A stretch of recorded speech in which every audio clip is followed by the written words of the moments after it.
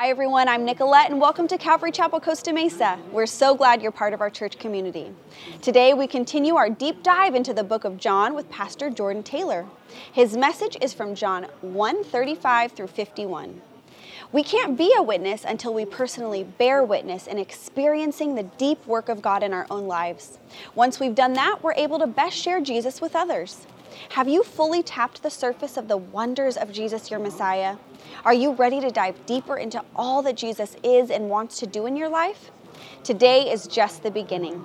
If you'd like to watch more messages from this series in John, please visit our teaching page at cccm.com. Let's join Pastor Jordan now with his message titled, Being a Witness. As Pastor Brian read, we're in the Gospel of John, chapter 1, and I am preaching on the last section in John chapter 1. And as we've been saying throughout the Gospel of John, the writer, the apostle, John, he wants to drill something into our mind. And he tells us why the Gospel of John is written. He says, I've curated these stories in order that you, the reader, us, the disciples, those whom John is writing to, in order that we would share in the life that is in Jesus' name. And if you haven't picked up on this already, let me remind you in John chapter 20, verse 31, this is our purpose statement. This is our John's own sort of purpose statement of this book. He says there, these are written that you may believe that Jesus is the Messiah. That you may believe that Jesus is the Son of God. And that when you believe, or by believing, you may have life in his name. And hence the sort of point that we're drilling in on in this first section of John, that we would have life in his name. That John is inviting us to believe in and to center, or even if we're sort of off track, to recenter our lives around Jesus in order that we might experience true living, experience life in Jesus' name. Now, as I mentioned, we're finishing up chapter 1, and we're going to be setting the table here. This is the sort of final place setting, if you will, before we feast on the signs and teachings of Jesus in chapters 2 through 12. So those are coming here in the weeks ahead. We're really excited about those. Scholars call chapters 2 through 12 the book of signs. And this is the final little section before we launch into this book of signs. Now, this section, our section today, chapter 1, verses 35 through 51, it's an important little section. And it highlights something important to the book of John. And it does so in sort of unique fashion with the calling, two stories of the calling of Jesus' disciples. And what it highlights here is what it means to be a witness. What it means to be a witness. And this word, this concept, are very important to the Gospel of John. I mean, just think of what I just mentioned about the book of signs that's coming in chapters 2 through 12, right? These are the book of signs as told by the witnesses of these signs, right? It is about witnesses of Jesus' miracles, witnesses of Jesus' words. In fact, what comes after this in chapters 2 through 12 could easily be called the book of witnesses of Jesus' signs. And this is because a witness is a vital experience and a vital role in the Christian life. Right? It's a vital experience and it's a vital role in the Christian life. And so John defines what a witness is many times throughout his book, but John the Baptizer, right, who is also a part of this story, he actually defines it pretty well for us right in the text in verse 34 before we come into our section. So look back one verse, John chapter 1, verse 34, and here John defines it, and he says this, I have seen and I testify that this is God's chosen one. Right? So a witness is someone who both sees and testifies. They see the thing, they experience it, and then they give testimony about it. They tell about it. I mean, even our good friends, the local TSA agents, know this, right? If you see something, say something. The assumption is if you don't see something, you can't. Right? We understand this idea. It's sort of baked into our society. A witness must see an experience in order to testify or tell. There is an unbreakable bond between witnessing something in order to become or to be a witness. Now, I've been traveling recently for work, and I haven't really been present for a few weeks. And so I felt like, as I was preparing for this message, I felt like I should just say hello. It's good to see you all. Yeah, I'm glad to be back. I feel like I might even need to I was only gone 3 weeks, but I felt like, man, this has just been such a crazy couple of years since I've been here, so I'll introduce myself again. My name's Jordan. I'm one of the pastors here, and I oversee operations here at the church.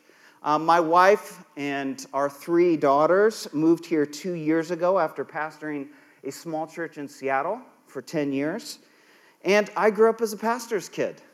You didn't know that about me, which means that I grew up going to church a lot. But as a kid, I never liked being up front. It wasn't something that I particularly liked. In fact, I would wrestle with my faith, and I would wrestle very deeply, but I never wrestled as I sort of spoke from the front or as I had some kind of role of influence at the church. I would wrestle quietly, in private, knowing that I had not yet experienced a deep work of Jesus in my life. Even growing up in the church and having a faith or some kind of understanding of the faith, I had not yet witnessed or observed Jesus' work in my life. And it wasn't until the age of 20, after leaving my job, selling most of my stuff, and going to Bible school overseas, that I experienced the deep work of Jesus. And I can even remember the moment leaning back in a rickety wooden chair in a smelly dorm room for 8 guys, reading a dusty old Puritan writing about the new heart of Ezekiel 36, and Jesus just worked a new life right into my heart. And it was interesting. After I witnessed Jesus' work in my life, I became a witness. And my hope today is that you become witnesses too. Now, our story, as I mentioned, picks up with John the Baptizer being a witness. That's verse 34, right? And 35 and moving forward. But I want to start a little bit before that, because as Christians, I think it's important that we start with bearing witness, that we start with our experiencing the deep work of Jesus in our life. And this is important because we start here because it all begins with God revealing himself. That God reveals and is the first witness of himself and of his glory. And in fact, if you note this in the book of John, you'll see that Jesus bears witness to himself several times. And this is because God is the first witness. And he bears witness of his glory. And he is the one who sort of initiates our deep experience with Jesus. And so, even though the story isn't told in our section here, we know that John the Baptizer had that deep experience where Jesus worked deeply in his life. And now he is becoming a witness for his disciples, which is no coincidence.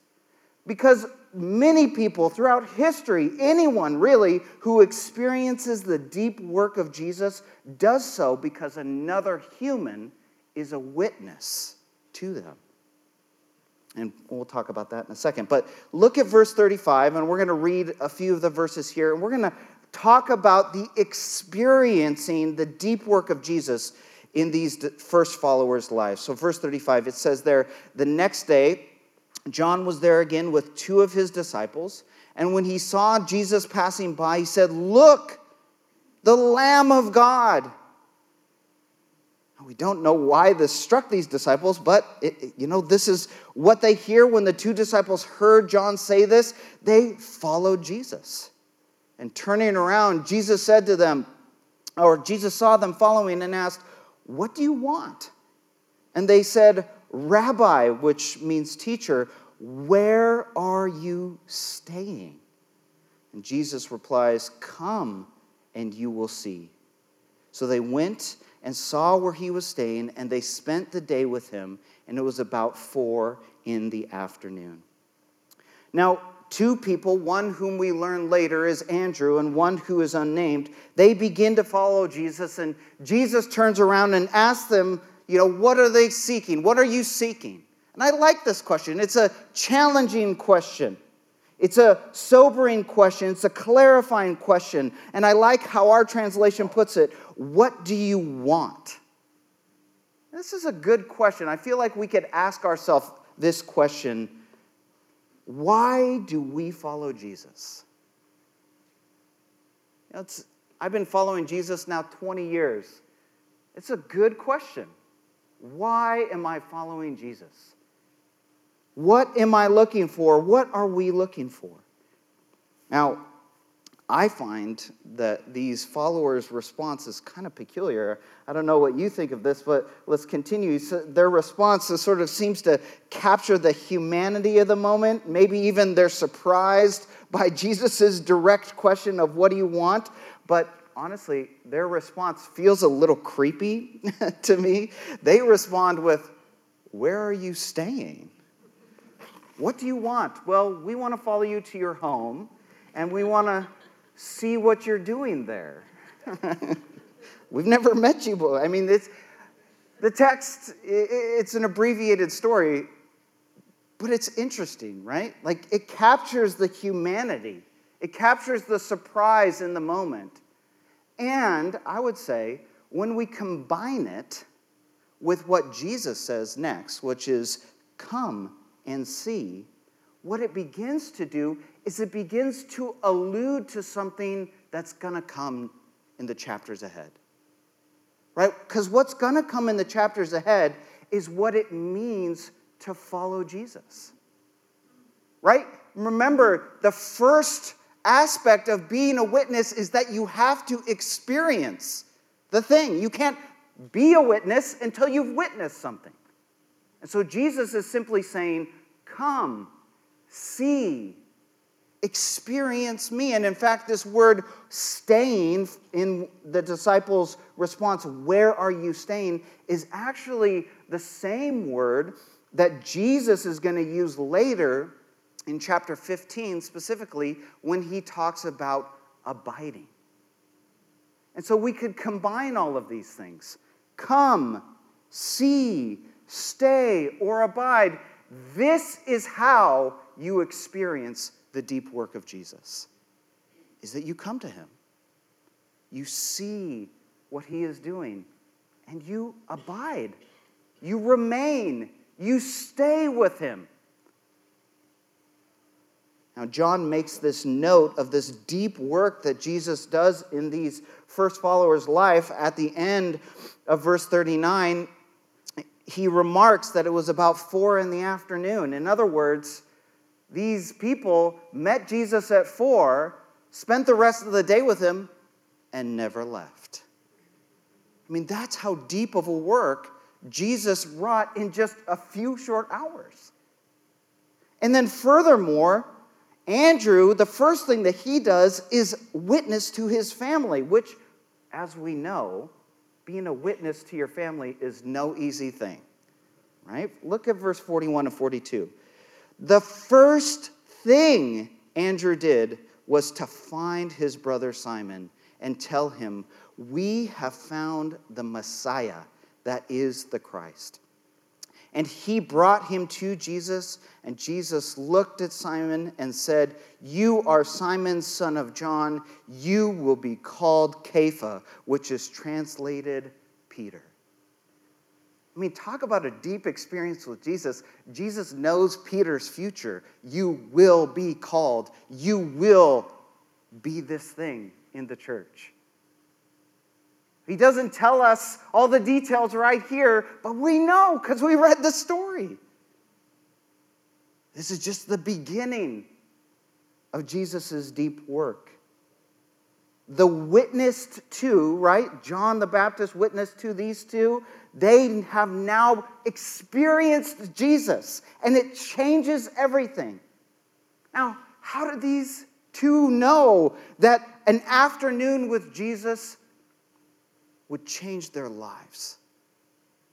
Did these two know that one decision to follow Jesus would continue to impact generations 2,000 years later? That we would be telling that story? See, experiencing the deep work of Jesus changes everything. And then the witnessed to becomes the witnesser, right? This is the cycle of witnessing, experiencing Jesus, leading to being a witness. It continues. Look, as we go on, John tells us that the next day, verse 43, the very next day, Jesus left for Galilee.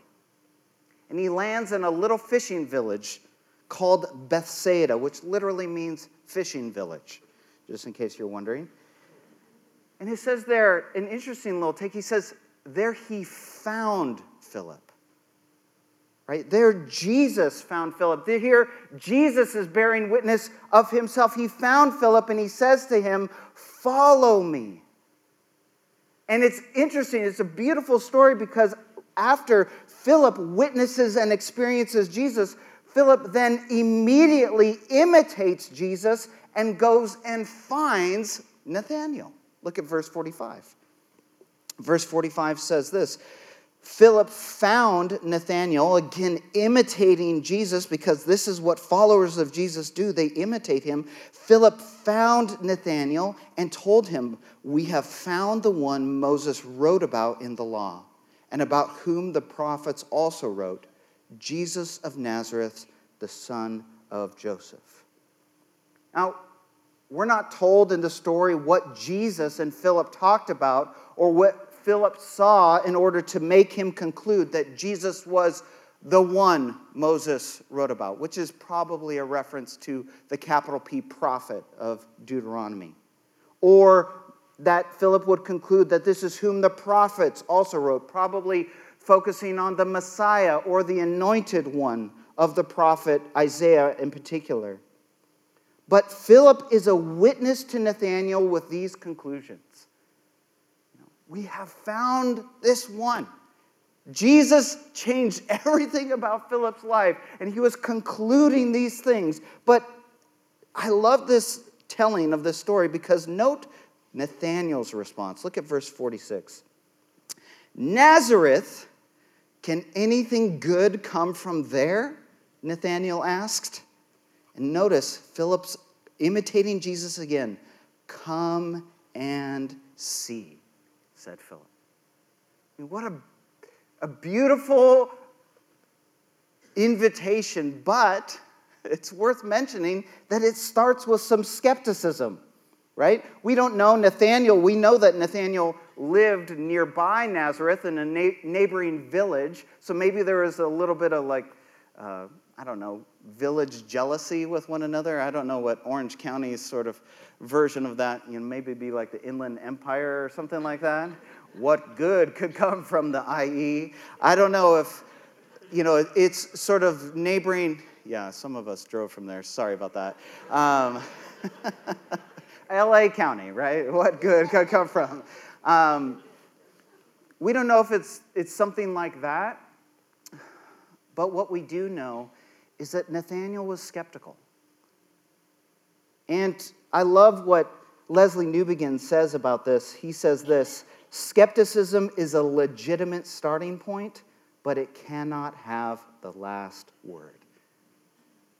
You know, Philip's witness for Nathanael to come and see, and again, it mirrors Jesus' own language. It persuades Nathanael to come and to see for himself.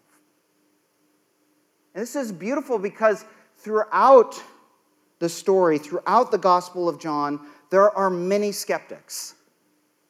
There are many skeptics in the crowd when Jesus would teach. And perhaps I would even venture a guess that there are skeptics here at the church today.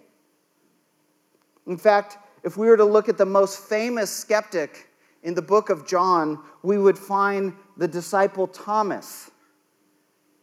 Right? We can think about that story in John chapter 20. And even there, after Thomas had seen everything that Jesus had done, had seen all of the signs, Thomas exclaims, "I will not believe until I see." And what does Jesus say? "See my hands and believe." See, this book, it's not just a simplistic, hey, you witness this, then you say that. No, there is a wrestling going on here with these disciples. Come, see, stay with Jesus. And we see as Nathanael comes into Jesus' view, Jesus exclaims, "Behold an Israelite in whom there is no deceit."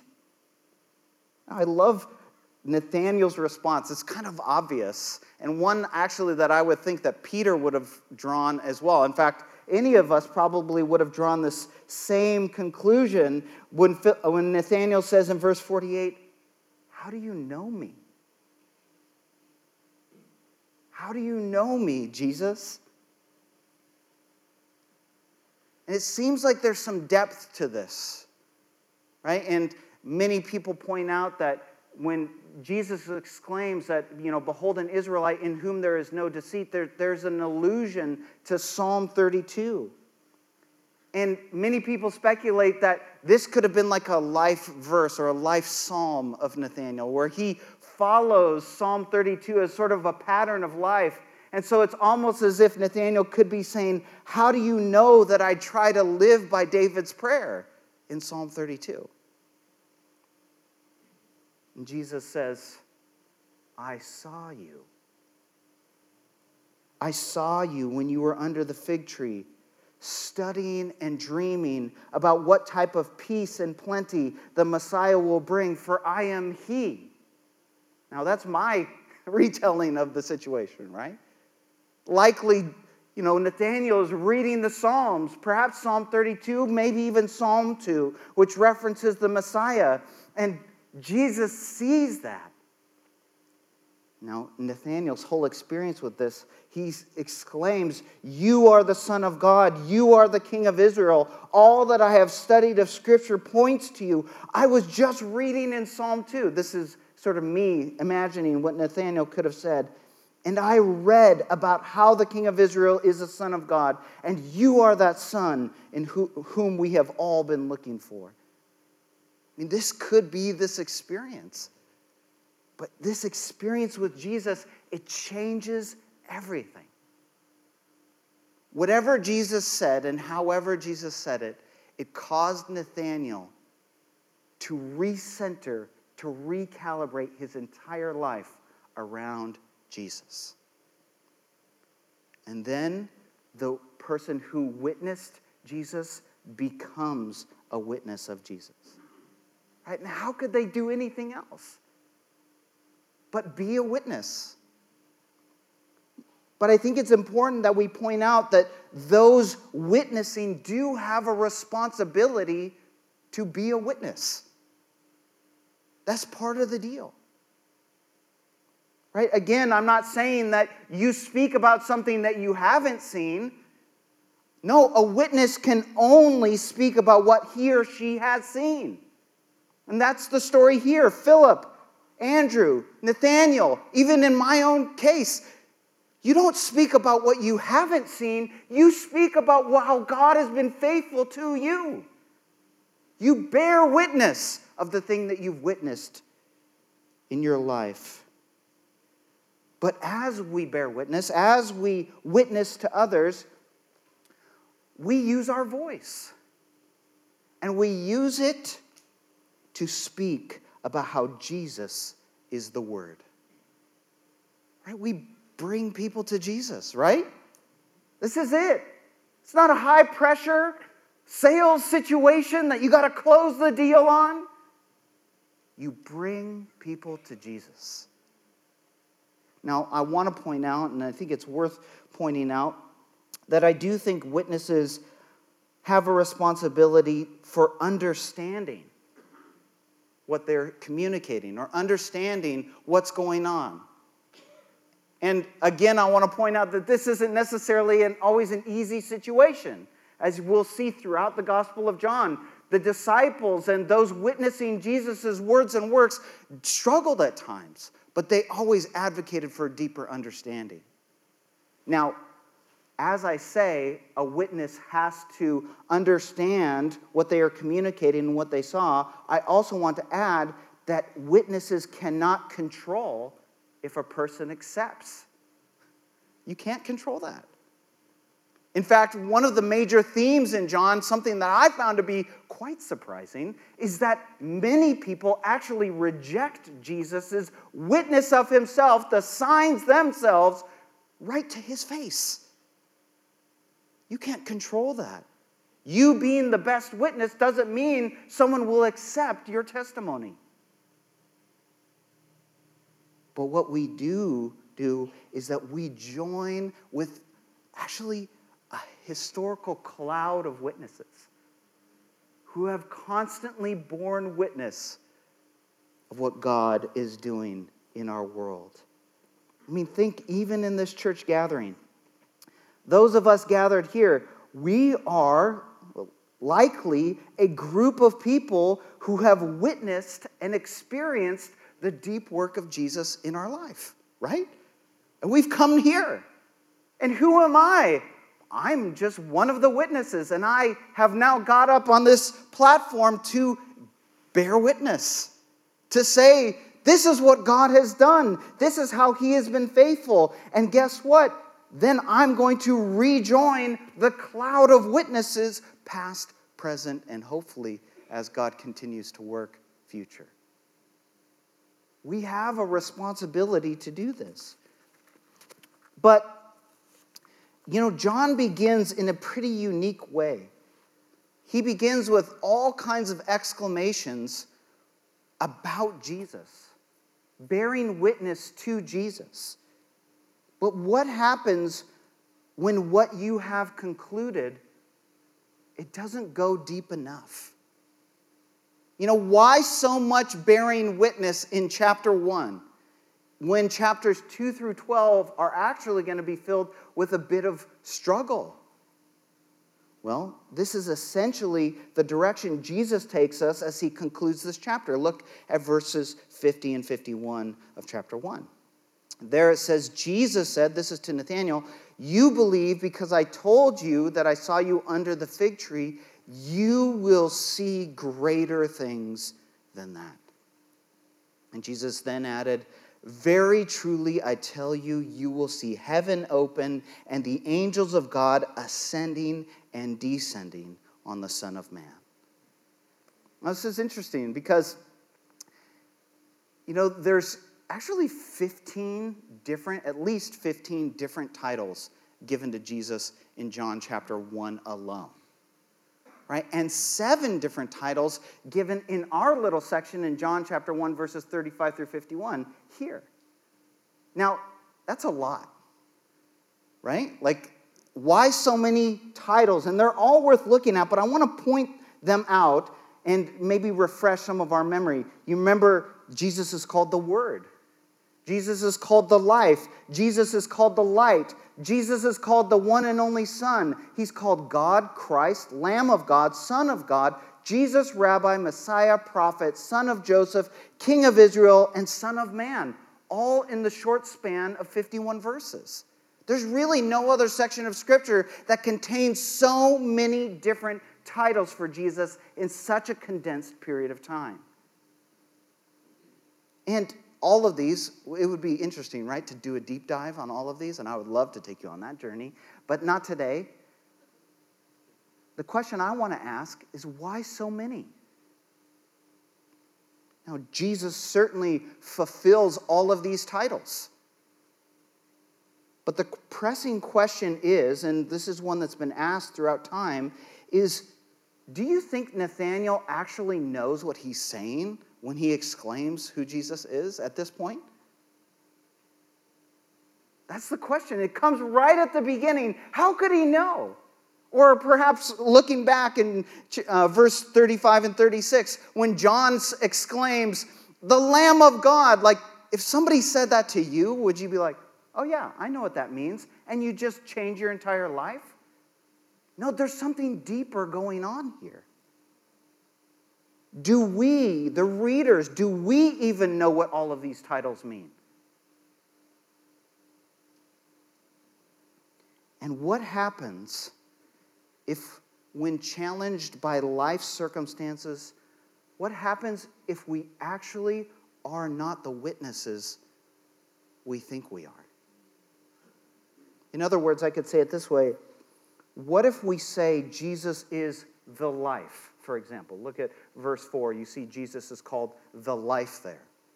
And we conclude, as disciples and followers have concluded for centuries, yes, Jesus is the life, but we do not bear witness to what it means to live as if Jesus is our life. What if we, like Philip, after so much time, Philip, whose story is right here, what if we, like Philip, after so much time of being with Jesus, we incorrectly say, as he does in chapter 14, Lord, show us the Father, and that will be enough for us. In other words, Philip is saying here, I don't think that you are fully God. I just need to see God. I don't understand necessarily what I'm exclaiming in chapter 1. And after all this time, this is why Jesus replies this way. Don't you know me, Philip? Don't you know me? Even after I have been among you such a long time, anyone who has seen me has seen the Father. How can you say, show us the Father? Don't you believe that I am in the Father and the Father is in me? In other words, don't you understand that I am God and that I, as God, am with you? And so God, who is Father as well, is with you too?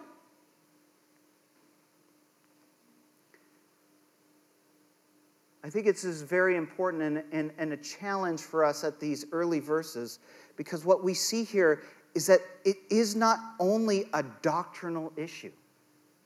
Like, they said the right words about Jesus. Yes, you're the Messiah. You are the King of Israel. You are the Son of God. They said the right words, but they didn't understand their full meaning. And this is why Jesus says later, at the end of verse 51, he says, at the end of verse 50, he says, you will see greater things.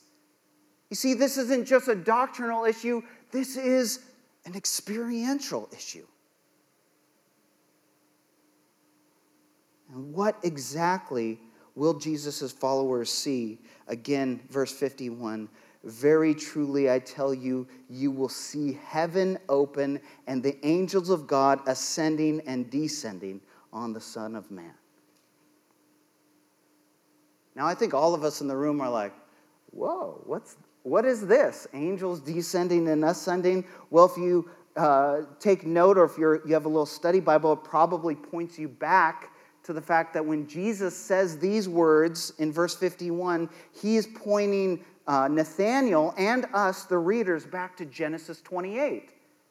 And this is in reference to the Old Testament father of the faith, Jacob, and his dream. And you can read about this. I encourage you to do so in Genesis 28, verses 10 through 22. But let me summarize for you. In Genesis, Jacob dreams an extremely tall staircase going up something like a pyramid is connecting heaven to earth.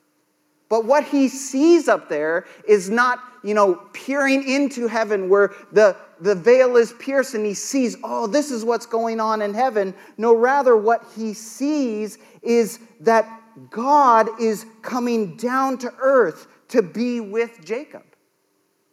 This is what he sees, and this is why he concludes, God is here. God is with me. And so Jesus, and as John tells us here, Jesus is saying to Nathanael and to all of us, Jesus is descending to earth to be with us, and he also is the stairway and the path between heaven and earth. In other words, you conclude rightly that I am the Messiah, that I am the Son of Man, that I am all of these titles. You conclude rightly, but you don't even know the full extent of what I'm going to do on this earth. In other words, it's just beginning. Hold on tight, because I am going to work in your life like you've never seen before. In other words, this is just the beginning. Now, are you ready to see some of Jesus' signs? Yes? Oh, okay, all right, just checking. This is what we're going to be studying in chapters 2 through 12. Are you ready to see Jesus' great works? Are you ready to be encouraged and challenged by Jesus' teachings for us? Yes, okay, all right, good. But as we conclude here today, I want to ask us, a couple takeaway points. And I want to ask us, what are the greater things for us?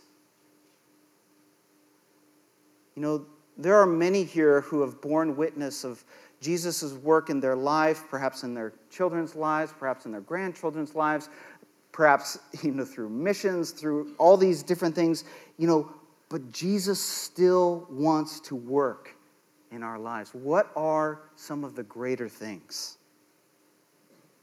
Some of the greater things that I think about are perhaps the greatest work, which is to me a miracle every time it's exercised, of forgiveness.